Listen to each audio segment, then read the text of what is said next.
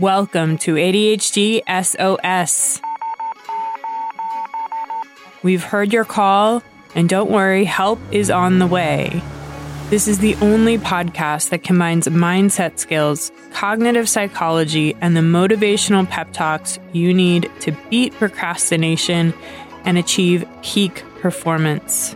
Join me, your host and fellow ADHDer, Tina L., as we journey from SOS to smooth sailing.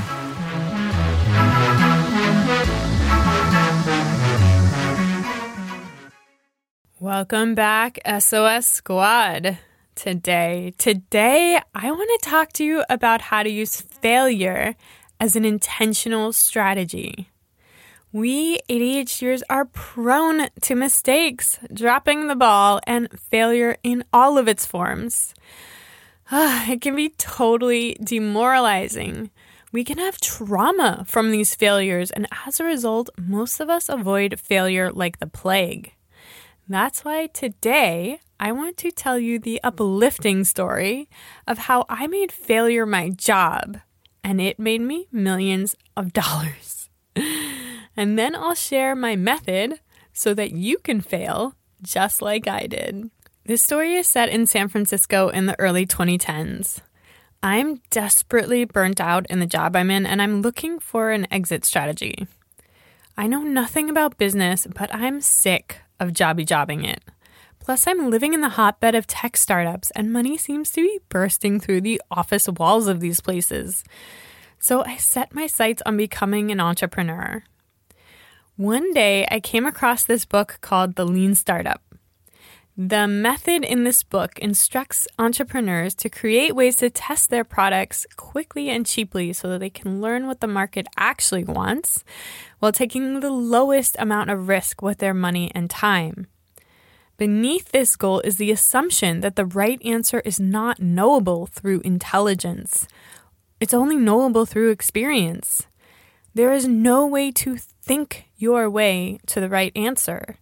You cannot possibly know the mind of the market without asking it. You must find real people and ask them if they want to pay money for your idea. The way you ask customers is by offering a quick and dirty version of your idea. It's a rough draft, something you've put together as quickly as possible and with the least amount of financial investment. The idea here is that when you keep your time investment and your financial investment low, you keep your risk low, which allows you more opportunities to try and fail before you run out of time and money. The mantra is fail fast. If you're not embarrassed by your first attempt, you did it wrong. You invested too much. Your goal is to try, fail, and then learn as quickly as possible. You're trying to solve a problem for a customer, and you do this by asking customers, hey, does this solve your problem? And you do this by offering that quick and dirty product or service for sale. Almost certainly the answer from the customer will be, no, this does not solve my problem, especially on your first few tries. But the valuable part is that you start having conversations with potential customers. You get to ask them, what if it was like this instead? And now you have incredibly valuable data to bring back to the drawing board. You iterate, which means you make small changes each time until you get the right answer. This was radical for me. In school, I was taught that the way to get the best result was to put in my best effort. And if I missed the mark, there was no do-over. I didn't get to learn from my mistakes. I got a bad grade and then moved on to some other subject. And worst of all, that bad grade remained as an indication of my lack of effort or intelligence. This new lean startup way of doing things took a huge weight off of my ego. When I didn't get the right answer, it's not that I was a failure. I was simply a person going through the process of asking questions and listening to answers. I simply needed to keep asking the market what it wanted until I got a clear answer. I was trying to solve a problem, but I could not be in control of the answer. It required me to have humility and a willingness to listen. It required me to see myself as someone who was constantly learning, not as someone who was constantly failing. For example, I originally offered my product with a country-style burlap fabric, but it turned out that what my customers wanted was an upscale-looking gold. I wasn't a failure to offer the burlap style. I would only have failed if I had failed to listen and wasn't responsive to the feedback for that upscale gold.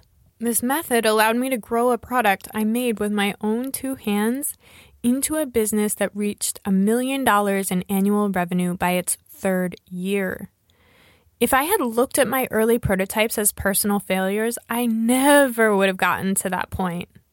I am so grateful for this experience because it taught me a model for failure that, despite being the opposite of everything I had learned in my life thus far, is actually so much more true to life.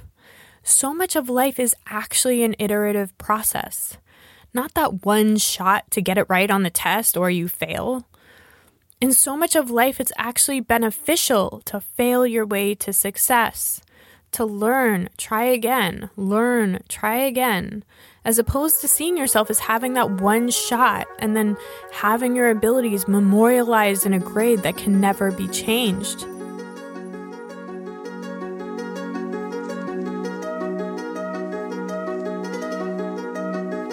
Want to know an awesome ADHD hack? Become a follower of the show, and new episodes will be served to you automatically when they become available. No need to remember to have to go looking for new episodes. Fresh survival strategies will be delivered straight to the homepage of your favorite player.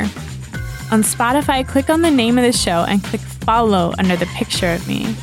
And on Apple Podcasts, click on the name of the show, click on the 3 dots on the right-hand side, and select follow. I can't wait for you to join the SOS Squad.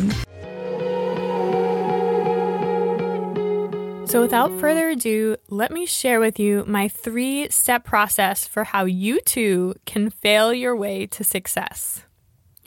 The first step is to change your thoughts about failure. The thing that torpedoes most people's efforts to do this is one simple but deviously treacherous thought, and that thought is, I'm failing. When you think I'm failing, you've hit a dead end. You're likely to feel hopeless and full of shame. And the action that results from those low energy emotions of hopelessness and shame is inaction. You're almost guaranteed to procrastinate, avoid, and hide. If instead you think, I'm learning, you've opened up a whole freaking world of possibilities. You're likely to feel hopeful, energized, and proud. The actions you'll take from these high energy emotions is massive action. When you feel like you're on the verge of figuring something out or solving a problem, it's totally thrilling and action happens effortlessly. So that's the first step. Change your thought from I'm failing to I'm learning.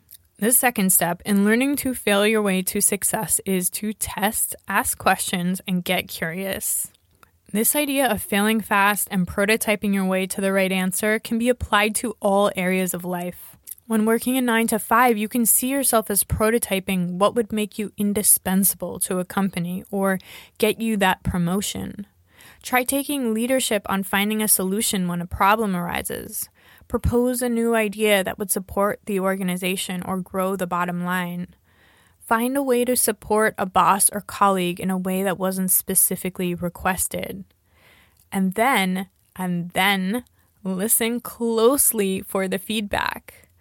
Are bosses and colleagues appreciative of your efforts? This is the employee version of Lean Startup. You're asking, how about this? Does this solve your problem? If this doesn't solve your problem, what would? And then you take that valuable information back to the drawing board where you can construct your next test. No failing, only learning. There's a relationship version to the Lean Startup too. In a relationship, you can ask, what if I do it like this? Do you feel loved? Do you feel supported? And then listen for the feedback. This is just information about how to change your approach or hypothesis next time. Just because the first thing you tried wasn't the right answer means absolutely nothing about you. You have zero control over what the market wants, or what your boss wants, or what your partner wants. There is no failure, only learning. The one thing you control is how responsive you are to the feedback.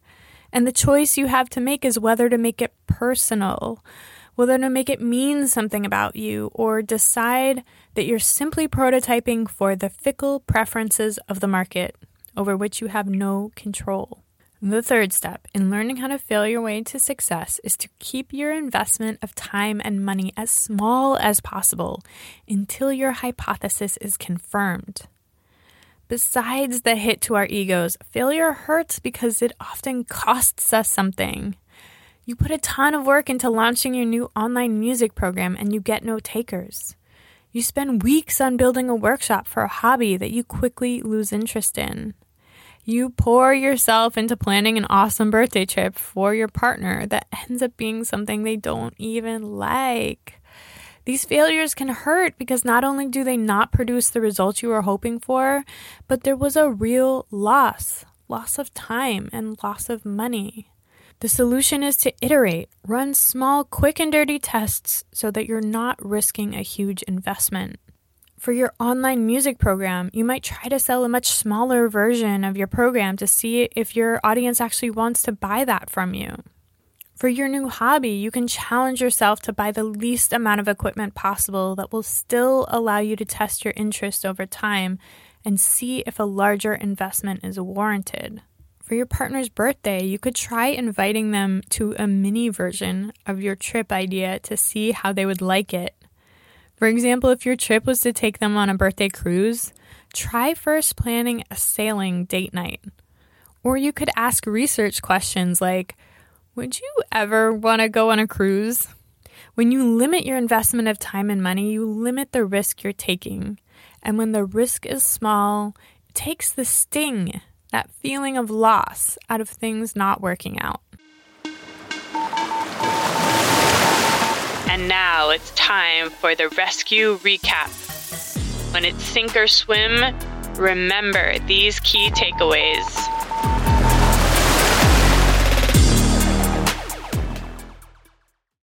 All right, SOS Squad, I hope that today's episode has you excited about failing like a pro. Failure is a common experience for most ADHDers from a young age. We make careless mistakes, we drop the ball, we miss the mark. And unsurprisingly, we develop a fear of failure. I know I sure did. But building my own 7-figure business taught me that failing often was actually the quickest path to success. I learned 3 important strategies to failing effectively.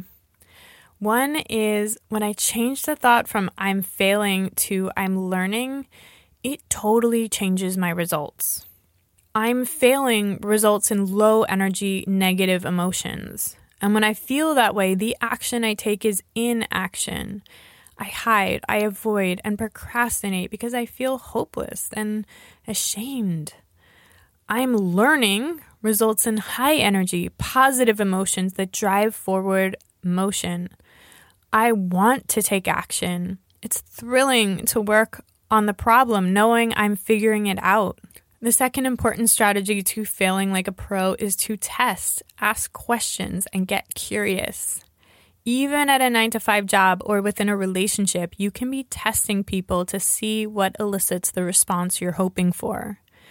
You can also ask point blank, if I were to take the lead on solving this problem, would that be helpful to you? Or you can ask your partner, if I were to do this thing for you, would you feel loved and supported, or would you feel like I'm overstepping or interfering? Listen carefully to the answers and adjust your strategy accordingly. And the third way of failing your way to success is to limit your risk by limiting your investment of time and money.